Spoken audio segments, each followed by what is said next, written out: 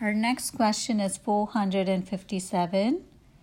What place does a family occupy in society?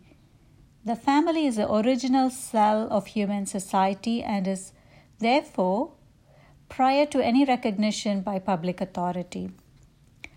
Family values and principles constitute the foundation of social life.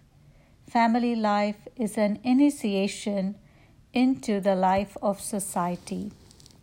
My reflection will be at the end of next question 458.